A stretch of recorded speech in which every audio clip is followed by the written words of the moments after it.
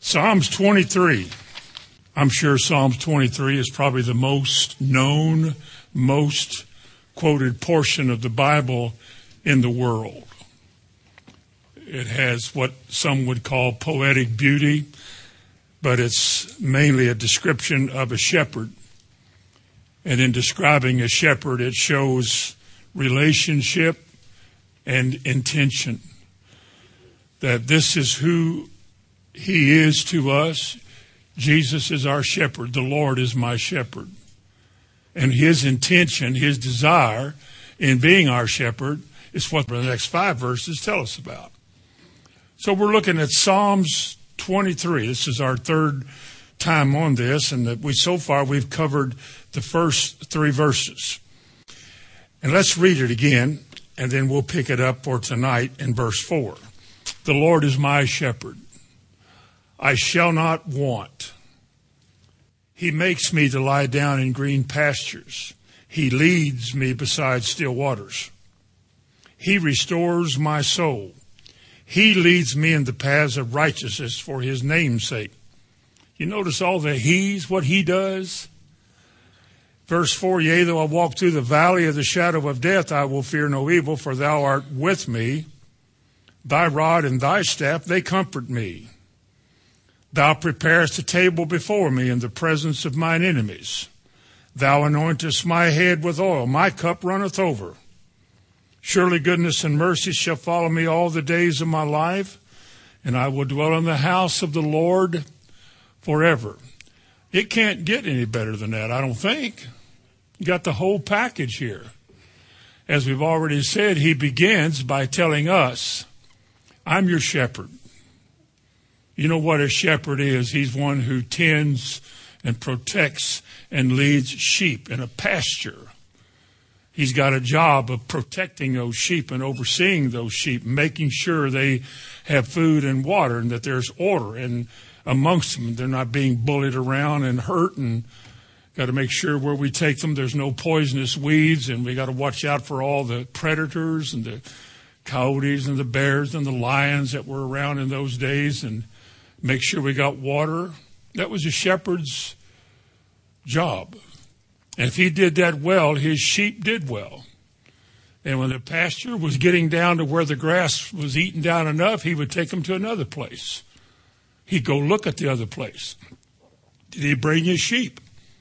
And they would follow him because he took care of them. And that's the way it's supposed to be. And that's the picture we're supposed to see of our relationship to him, because he's describing his relationship to us. This is what you can expect from me. And there's only one reason why this psalm is not working for people. And there's 13 blessings in this psalm. I don't know how many of them people ever experience, but there's 13 of them there. And all of them are yes and amen. But there's only one reason that it won't work. Only one reason it doesn't work. Because he says he leads, we must follow. If we don't follow, then it doesn't matter where he's going. We're not going to be there with him because we didn't follow. But he said, again, the Lord is my shepherd. Let me just quickly say this. He said, I shall not want. There shall not be a decrease in my life. I am not going to be worse off for following Jesus. I will only go forward, and I will not go backwards. And in the bigger picture, he will train and teach me how to take comfort in him and to find pleasure in just being with him wherever he's going. But he said, he is my shepherd, I shall not want. Then it says he makes me to lie down in green pastures. There's got to be a picture here that we're supposed to see of how it ought to be right now, tonight, in our lives. Since I turned to the Lord, since you turned to the Lord, since we turned away from the world, we've turned to Christ after all these years, or however how long you've been a Christian. Surely there's been some kind of an impact in our life where some measure this is working for us. He leads me beside the still waters. Listen to what Albert Barnes says in his commentary. This is good. He said, the idea is that of calmness and repose, as suggested by the image of flocks lying down on the grass. But this is not the only idea. It is that of flocks that lie down in the grass fully fed or satisfied, their wants being completely satisfied. That's the way it ought to be. There's a lot of people that are really doing well with the Lord. They may not have everything that they want, but they've got something more important than having goods and toys. They've got a calmness and a peace with the Lord. They know that he'll take care of them, that he'll lead them beside the still waters. They won't be disappointed.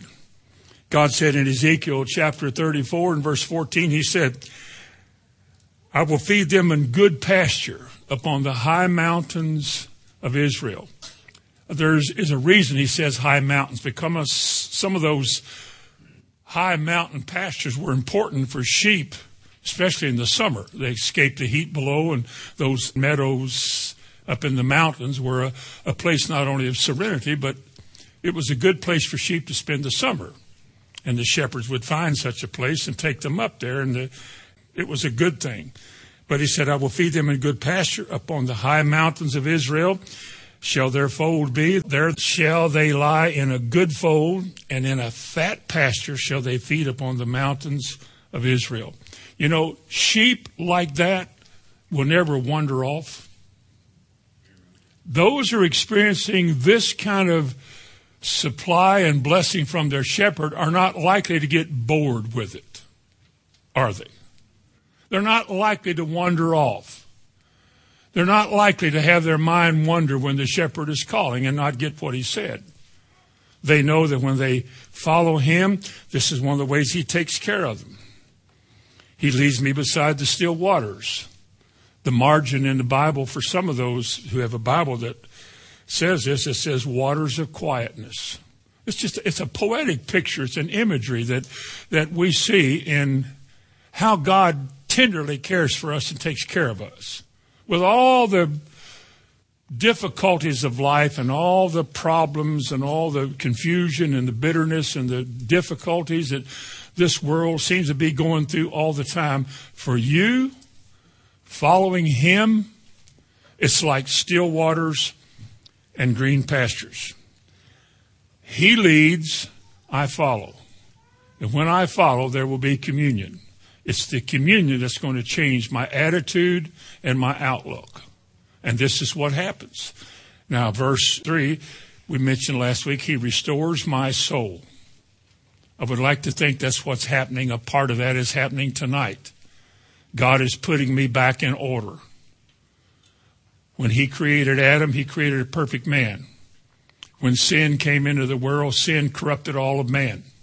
Corrupted him in many ways, in various ways. And God takes flawed human beings like us, and he brings flawed people to us, knowing all about those corrupt sins in our lives and terrible things that we once did or said. Knowing all of that, he brought us to him and begins a process of change. The measure of the stature of the fullness of Christ and so forth. Growing up into him in all things. To be like Jesus. Christ formed in you. All these things the Bible speaks of. About what God does to people like us. He restores us. He restores us and changes us so that he doesn't have to judge us. If you don't let him affect the change in you and you remain as you were, he has to judge sin. Because that's exactly what happens. If God leaves us alone and we remain much as we were before we come to Christ, same old difficult attitude, same hard head, same unpliable nature, he has to judge that. That's not what his kingdom is going to be like. And before we get to his kingdom, he is preparing us for it. Like a bride being adorned, we're being prepared for the Lord's coming. I mean, he does want to say, and the Bible says he will say this to his own, well done, thou good and faithful servant, without spot, without wrinkle, or any such thing. That's the kind of cleansing that's going to take place. So we got this to expect because he is our shepherd. This is what he does. He restores me and he restores you. And then he said again in verse 3, He leads me in the paths of righteousness for his name's sake. You got to always remember this as Christians. When God saved us, regardless of the kind of person we were, his desire in changing us is so that we become his representatives on this earth. Paul writes that we are ambassadors for Christ. We are the ones who people can see the way we were. They see the restoration process. They see the change. And they see that we're trying to live right and do right and glorify his name and call attention to whoever's around us to Christ in us.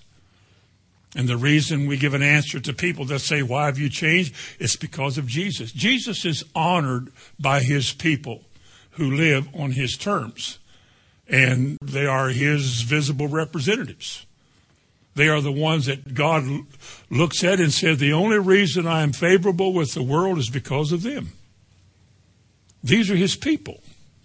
God shows favor to a lost and dead world only because we're in it. And one of these days we'll be taken off of it, and there'll be a whole lot of consternation in this world. But your shepherd is going to so affect the change in you that when it's time for you to go, you'll be ready, and he'll be pleased with you. We are to honor him and bring glory to his name. Now, let's go to verse 4 tonight. Yea, though I walk through the valley of the shadow of death. Now remember, we're talking about walks, paths, being led. It's a journey that we're on. And in this life time we have, one life, it's a journey from where God started with us to where he's going to finish. And that journey is not always pleasant. It's not always easy. It's not always convenient. It doesn't always go the way we want it to.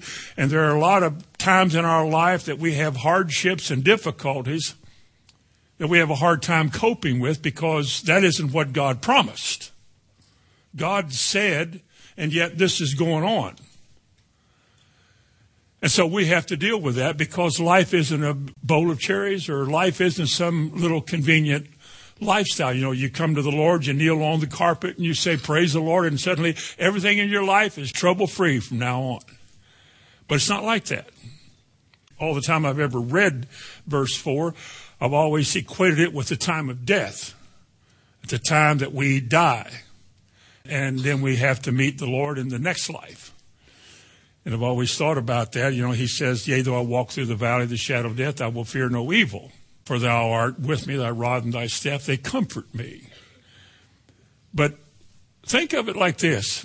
Yea, though I walk through the valley of the shadow of death, it doesn't say you die there. It doesn't say that that's where we die. It just says that, yea, though I walk through such a place, I will not be afraid of evil coming upon me because you're with me.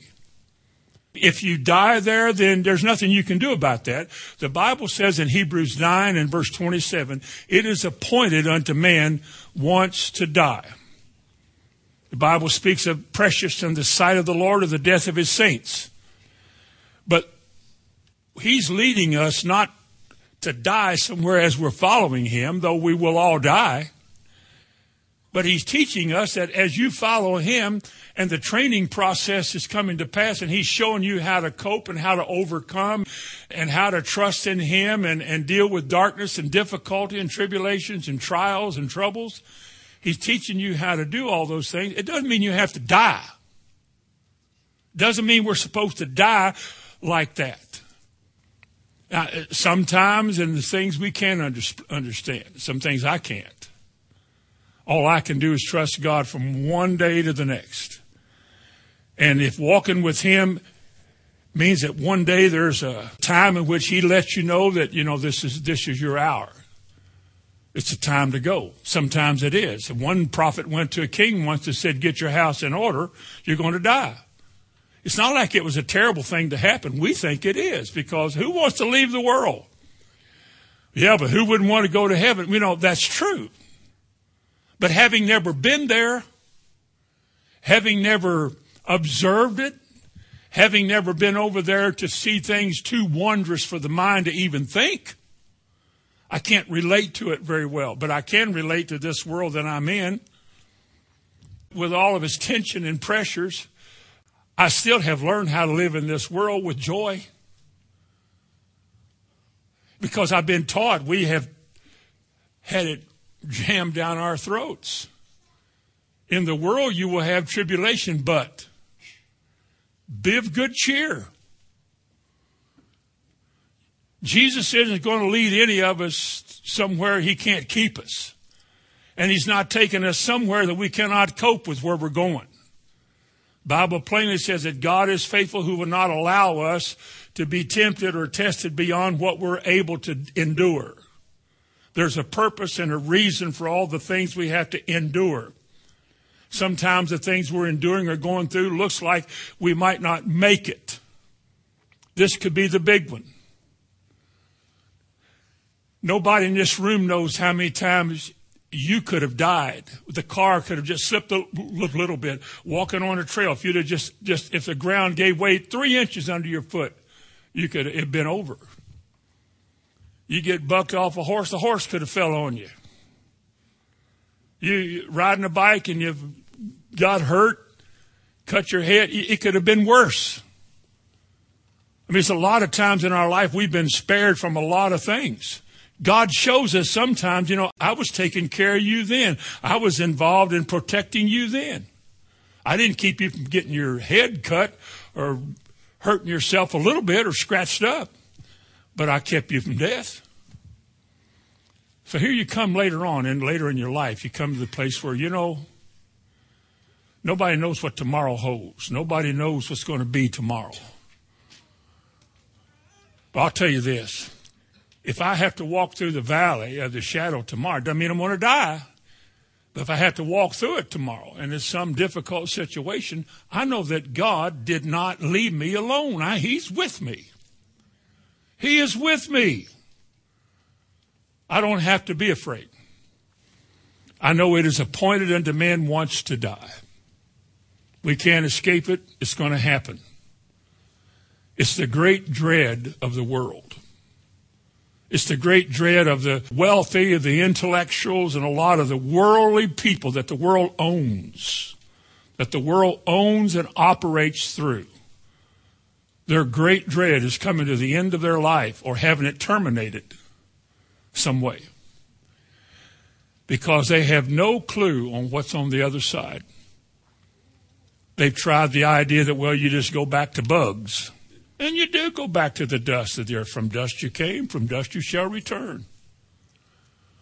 The body wasn't made to live forever in this life. That's why 1 Corinthians 15, you get a new one.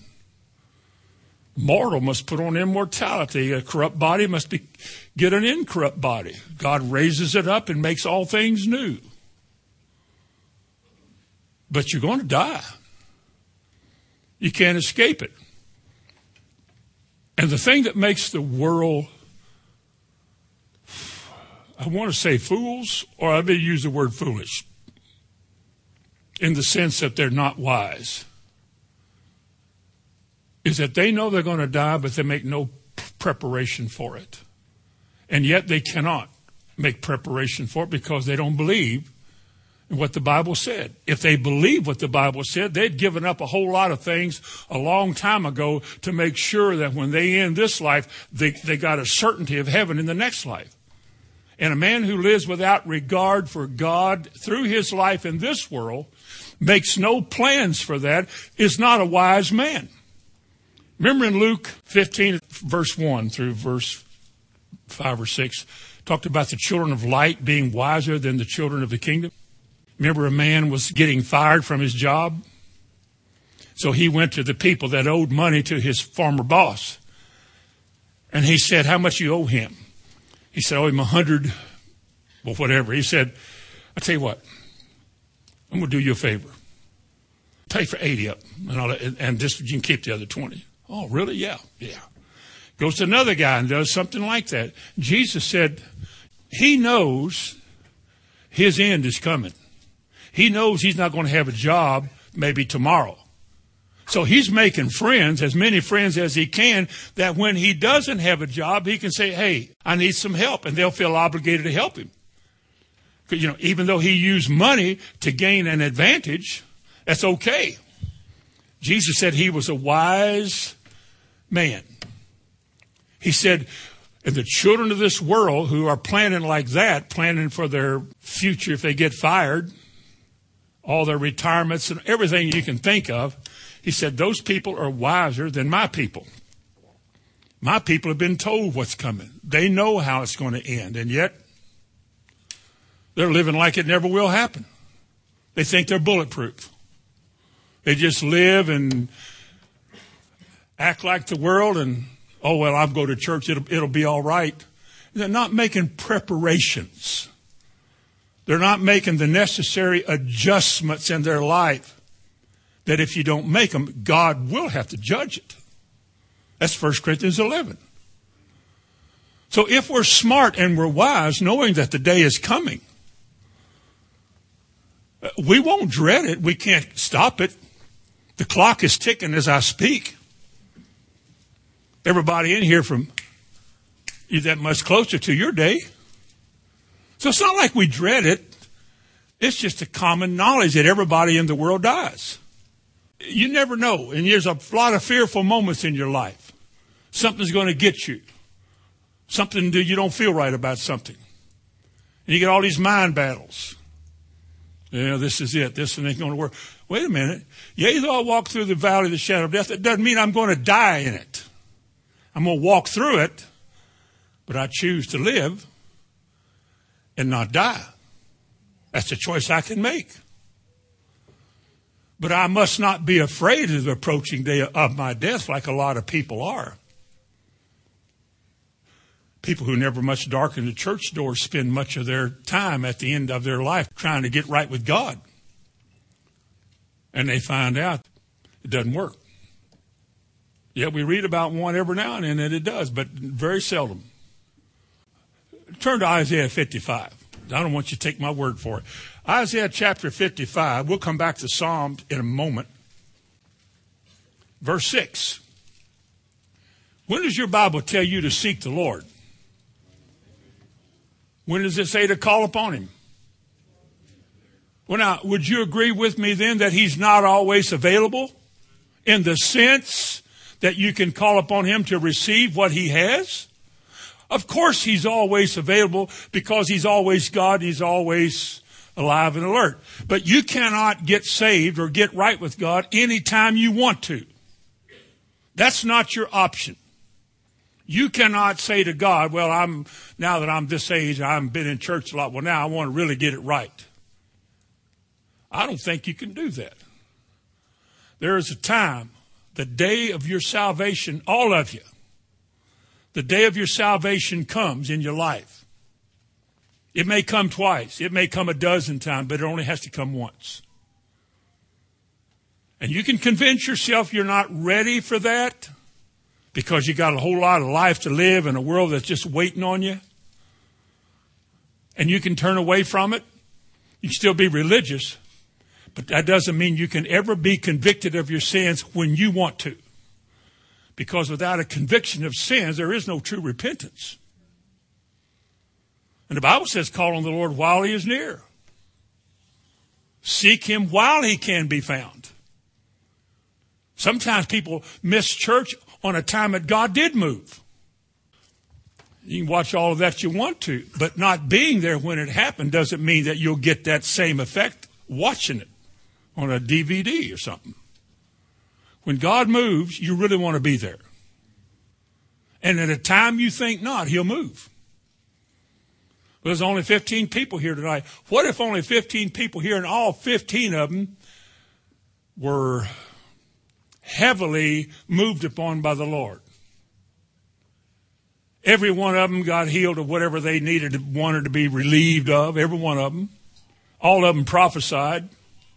All of them had a vision. Maybe they even cast the devil out of each other. But they all had something happen. Would God do that with only 15 here? He could do it with less than 15.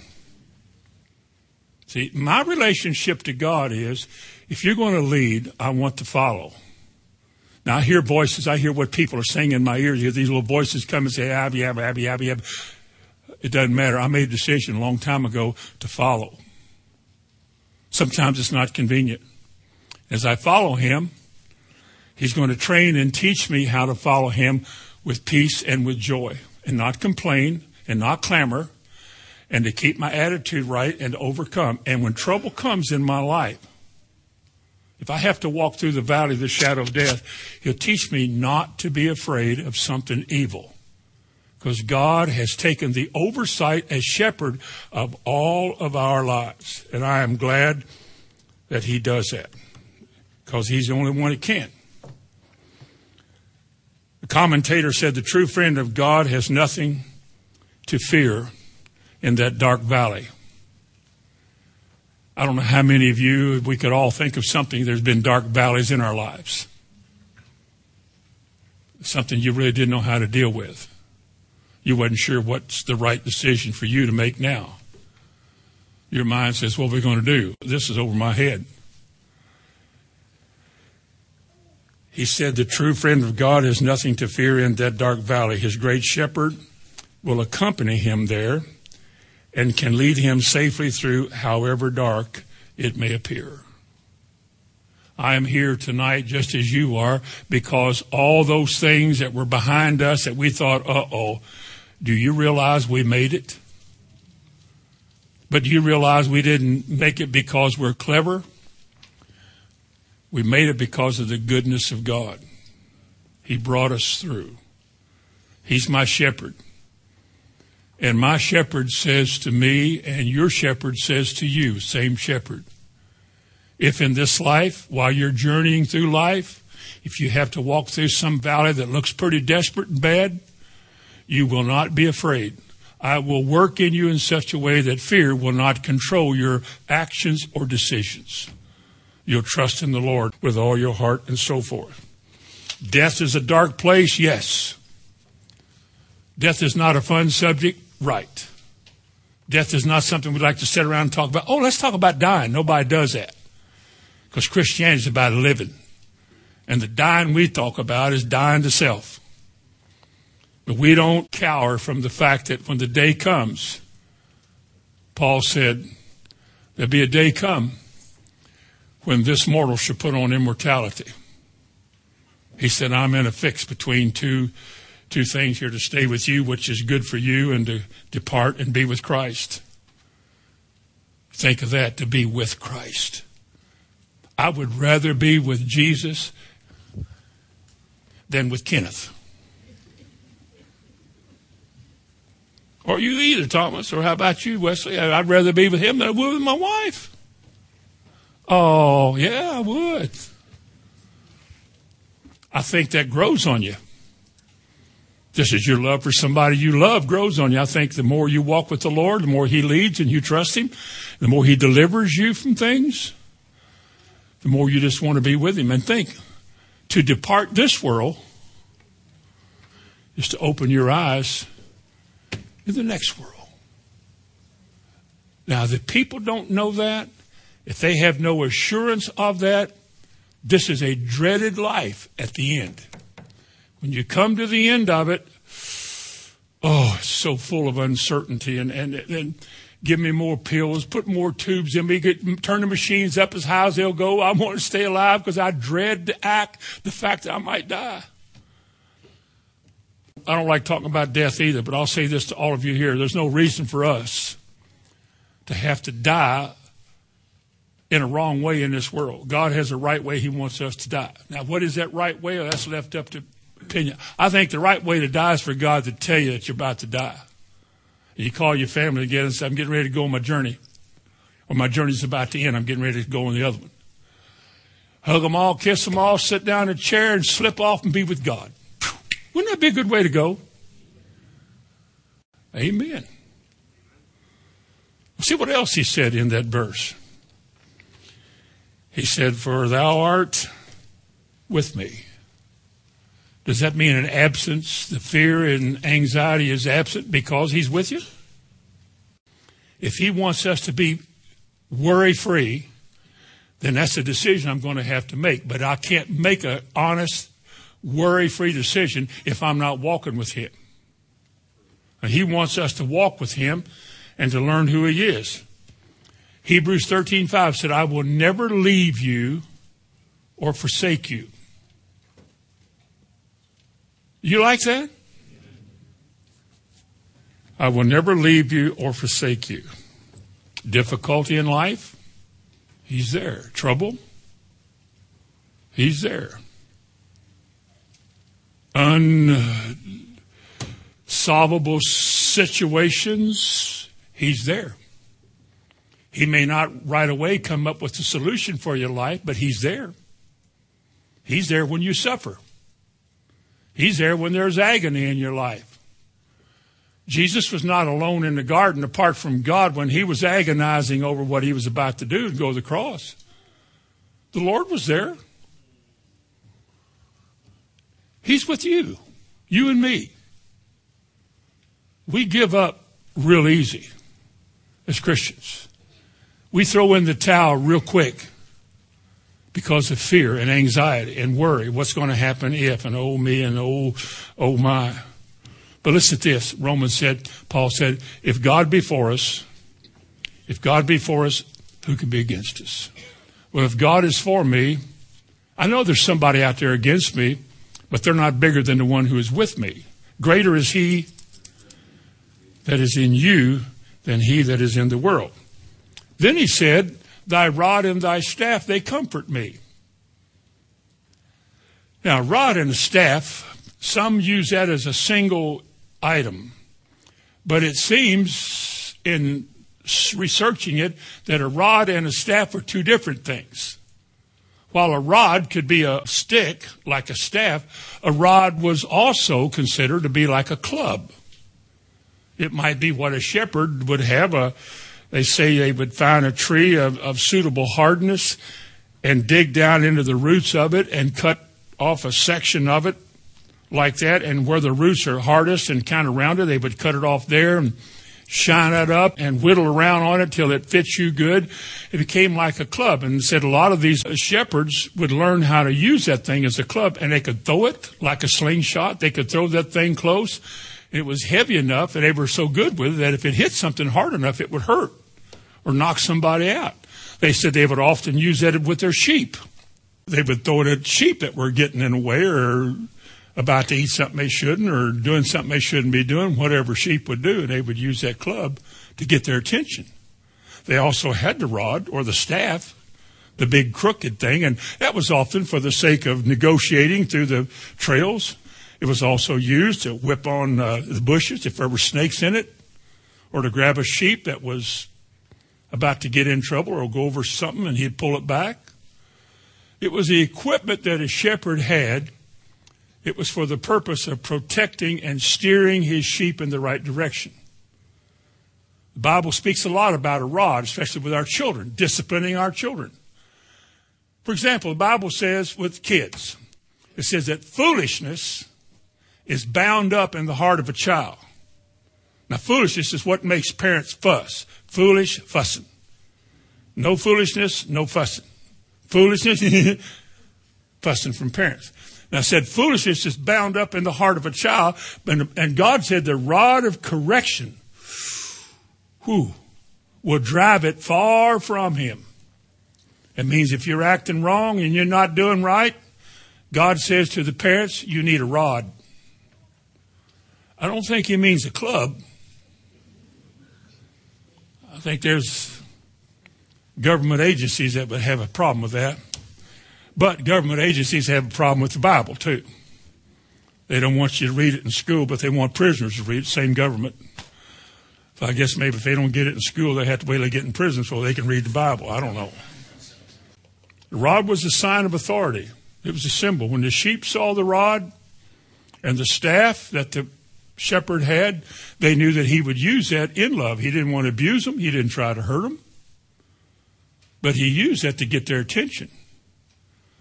And if something was trying to get his sheep, that club, that rod that we were talking about, came in real handy. Maybe that's what David used. I don't know. You know, David killed a bear and a lion.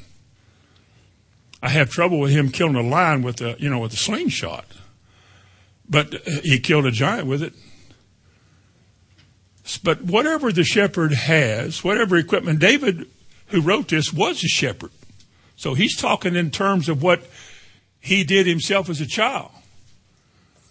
He says that this rod and this staff are signs of authority, and what they do makes me not afraid of what's going to happen or what lies down the road in front of me. I like to think that as our great shepherd, he does that to us so that we're not afraid of tomorrow. We're not dreading tomorrow's news and all of that because he said he is with us. I'll never leave you. I'll never forsake you. And the psalmist said, your rod, as a great shepherd, your rod and your staff, they comfort me. I find that when I'm with you, I'm not afraid of them. And that's the way it should be. Verse 5, Psalm 23. Thou preparest a table before me in the presence of mine enemies. He's talking about this life because there's no enemies in heaven. Would you agree? So the table he is preparing is in this present world now. And the table that God is preparing for you is a good one. Your enemies hate it. They don't know how to find what you found, and they convince themselves they don't want what you've got. But they see you get blessed, and for them, that's not fair. That's not right, that God would bless you like that. But you know what? He does anyway. The problem I have with studying Psalms 23, each verse and every part of each verse has so much in the Bible to confirm it. There's so much there you could talk about. We'd spend the night going through pages. Now, I like to do that. But there's just so much there that shows us how that verse of Scripture is seen in other parts of the Bible. When he says that he prepares a table before me in the presence of mine enemies, I see God blessing me in this life amongst my critics, my adversaries, people that don't agree and like to see you fall. And yet God blesses you, sustains you, makes things work in your life. I remember a man once was having his cattle artificially inseminated to get the best bull and get the best offspring you could and have a better breed of animal. And the guy that did the work would come by the farm and he would service how many of your cows you had, your heifers or cows. And for this one person, every one of them conceived. And he would come back, and after the vet had checked his cows and confirmed they were all going to have a calf, that guy that did that say, I've done this for years. You don't always find success with every animal you inseminate. Some of them, it just didn't work. You have to come back and do it again. But he said, every one of yours will work. He said, you're the luckiest guy I know. Well, really, luck didn't have anything to do with it. Even though in some cases you didn't pray, now God, I pray in Jesus' name that all these cows will conceive. You might have been so busy you never even thought of doing it that way. But just the fact that you're his and he knows your heart, he blesses everything you put your hand to. Because he's your shepherd, he's promised this for you. It doesn't work for everybody. It works for you because you're his. Preparing your table before you in the presence of your enemy. This is our testimony to those we live around. Look what the Lord has done for us. How's come your children are always well? And mine are always in the doctor's office coughing and whooping, and yours are always well. I don't boast here. Just say, well, we trust the Lord. You do what? And then, Or you got a new car. It's paid for. Wonder how you did that. Well, you first of all, you find the one you want. You negotiate, and then you write a check. It's not very hard. How can that be? You know what? Sometimes I don't understand how it all worked either, but it did. I stand here tonight. I look back in my life, the last 40 plus years of it. And I think, how has he brought me into this place? There was times where there was not much of anything. But all the things that he's brought you to, and it's just been like a lush meadow. And our enemies, they wonder, how can you do that? He's stealing from somebody. No. You tell them we don't even take up offerings here. If you want to give something, you got to find where we put it. But it's entirely up to you. Oh, you can't do it that way. Well, it's interestingly, God can do that. And verse 5, again, thou anointest my head with oil. Boy, you talk about a lot in the Bible. To anoint somebody was a special recognition of that person. The anointed kings, the anointed the priest. There was an anointing on utensils in the tabernacle that was used in the service of the sacrifices, that they anointed these things. They even had a specific mixture of spices and oils. They called it the anointing oil. It had a good aroma to it. Our anointing oil doesn't have much to it, but it is oil. And we symbolically anoint people with oil in the name of the Lord in James chapter 5. He didn't say what kind of oil. You could put motor oil on, I guess, but it usually refers to olive oil. Well, you'd be surprised. You might have to pull over and get a dip offering. Well, if you're so legalistic, you might have to. But there was something about oil being a special thing, a special recognition, a special thing that somebody did, either to set apart or sanctify or to consecrate somebody into an office. It's to anoint them with oil. I've anointed cloths with oil. You know, people were going to put an anointed cloth on somebody. It doesn't say you have to put oil on it, but we often do that. We get a little drop of oil or something and put on that cloth. Oil was a good thing in the Bible. It was a good thing. And they use it in the candlesticks, in the holy place, in the tabernacle. And they use it to cook with. They use it for anointing. But he said, thou anointest my head with oil. I think, and I'd say it like this, God, in taking upon you, taking your needs to be his own and overseeing your life, God has made you something special to him. You're special people. The fact that you have not quit is evidence that you're special. Because God could have let you go instead of keep stirring you up. But he loves you. He cares about you because he is your shepherd. And remember, when God anoints a life, God endues with special power that life.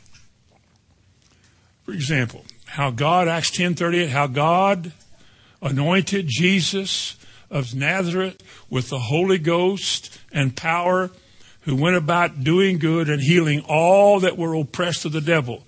Where did Jesus get his power? It came from his Father. The fact that he was gifted with it like that is referred to as he was anointed. How many of you believe that you have to have an anointing to function ministerially by the Lord Jesus Christ? Let me say this. There are lots of people who can sing, but not everybody sings with anointing. I've heard a lot of people sing who were bold. Not necessarily gifted, but bold. I wouldn't have got up there and sang, oh my goodness. Then there are people who may not have the best voice, may not have the most beautiful voice, but when they sing, you're moved. It's the anointing. You don't have to be good at it. You just have to be anointed. God can pick these older preachers or pick this new bunch over here coming. All he has to do to make it work is to anoint you. And that's that special endowment, that special unction that comes from the Father upon us. We can't even learn without it. John speaks in 1 John 2 that we have an unction from the Father. It means anointing. We have an anointing from the Father in which the Word of God is made real and plain to us. God made that happen because of some exercise that he did upon your life and on your mind. And there you read it. You understand it. The guy beside you didn't. The lady over in front of you did. But you did. It was an anointing. And think of this. He anointeth my head with oil. That's something special. That's a special consecration. You belong to him, folks. You are his. He's your shepherd. You're his sheep. That makes you special. He does. And finally, at the end, he said in verse 5, surely, undoubtedly, goodness and mercy shall follow me all the days of my life. All the days of my life. Let me tell you about goodness and mercy. This is another one of those verses that the Bible has a lot to say. Goodness and mercy is what God is all about. God is good. The very essence and definition and description of goodness in any form begins with God. Even to the point of saying there is none good but God. And whatever emanates or flows forth from God is always good. In the good way he leads us, in the good things he shows us, in all the ways that he blesses us, it's good. And because God has taken the oversight of your life and my life, he makes this statement to you and me. Hamilton, Solinger, you too, Kenneth. Goodness and mercy are assigned to you to follow you wherever you go through this life, through the dark places and the bright places, the low spots and the alpine meadows. He will be with you. Goodness and mercy. What mercy? God is a God of mercy. He is merciful. The word loving kindness is mercy. Thy loving kindness is better than life. Thy mercy, O God, is better than life. Goodness is what God shows to a sinner. Mercy is what God shows to a saint in changing his life because he doesn't deserve it. And God does it because if he doesn't, it won't happen. All the days of your life. And finally he said, and I will dwell in the house of the Lord forever. And with that, I want you to turn to Psalm 73. I will dwell in the house of the Lord forever. If I live this life in this world and I miss that, I've wasted my life. If we miss heaven, we've wasted our life. If we gain the world and lose our souls, we've lost everything. We can't live again and regain it. It's done and it's gone. We have an opportunity to find that place, to enter in at that narrow gate. All we have to do is follow the shepherd. Psalm 73, verse 24. Thou shalt guide me with thy counsel, and afterward receive me to glory. Whom have I in heaven but thee? And there is none upon earth that I desire beside thee. My flesh and my heart faileth, but God is the strength of my heart and my portion forever. So I say to you, whom do we have in heaven but God?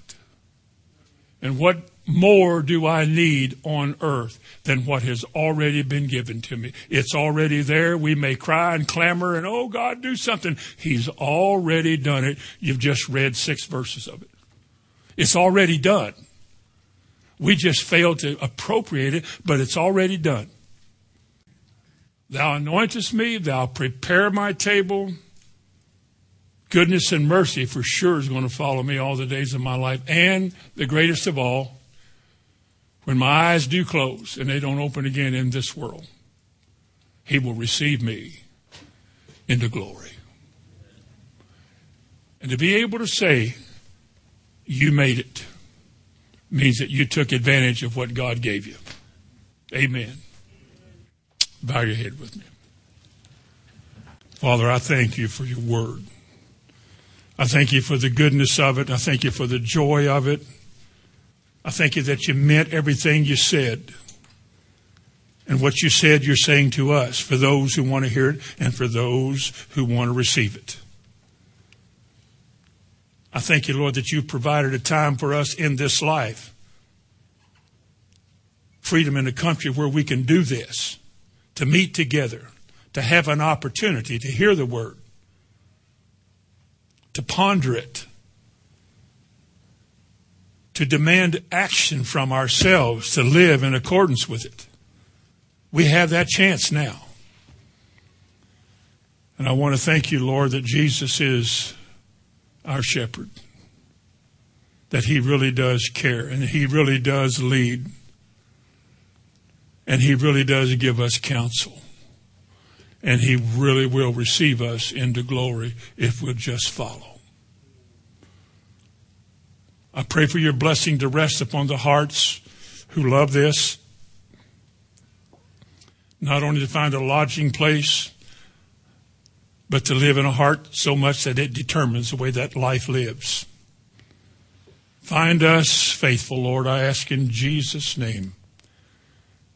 Amen.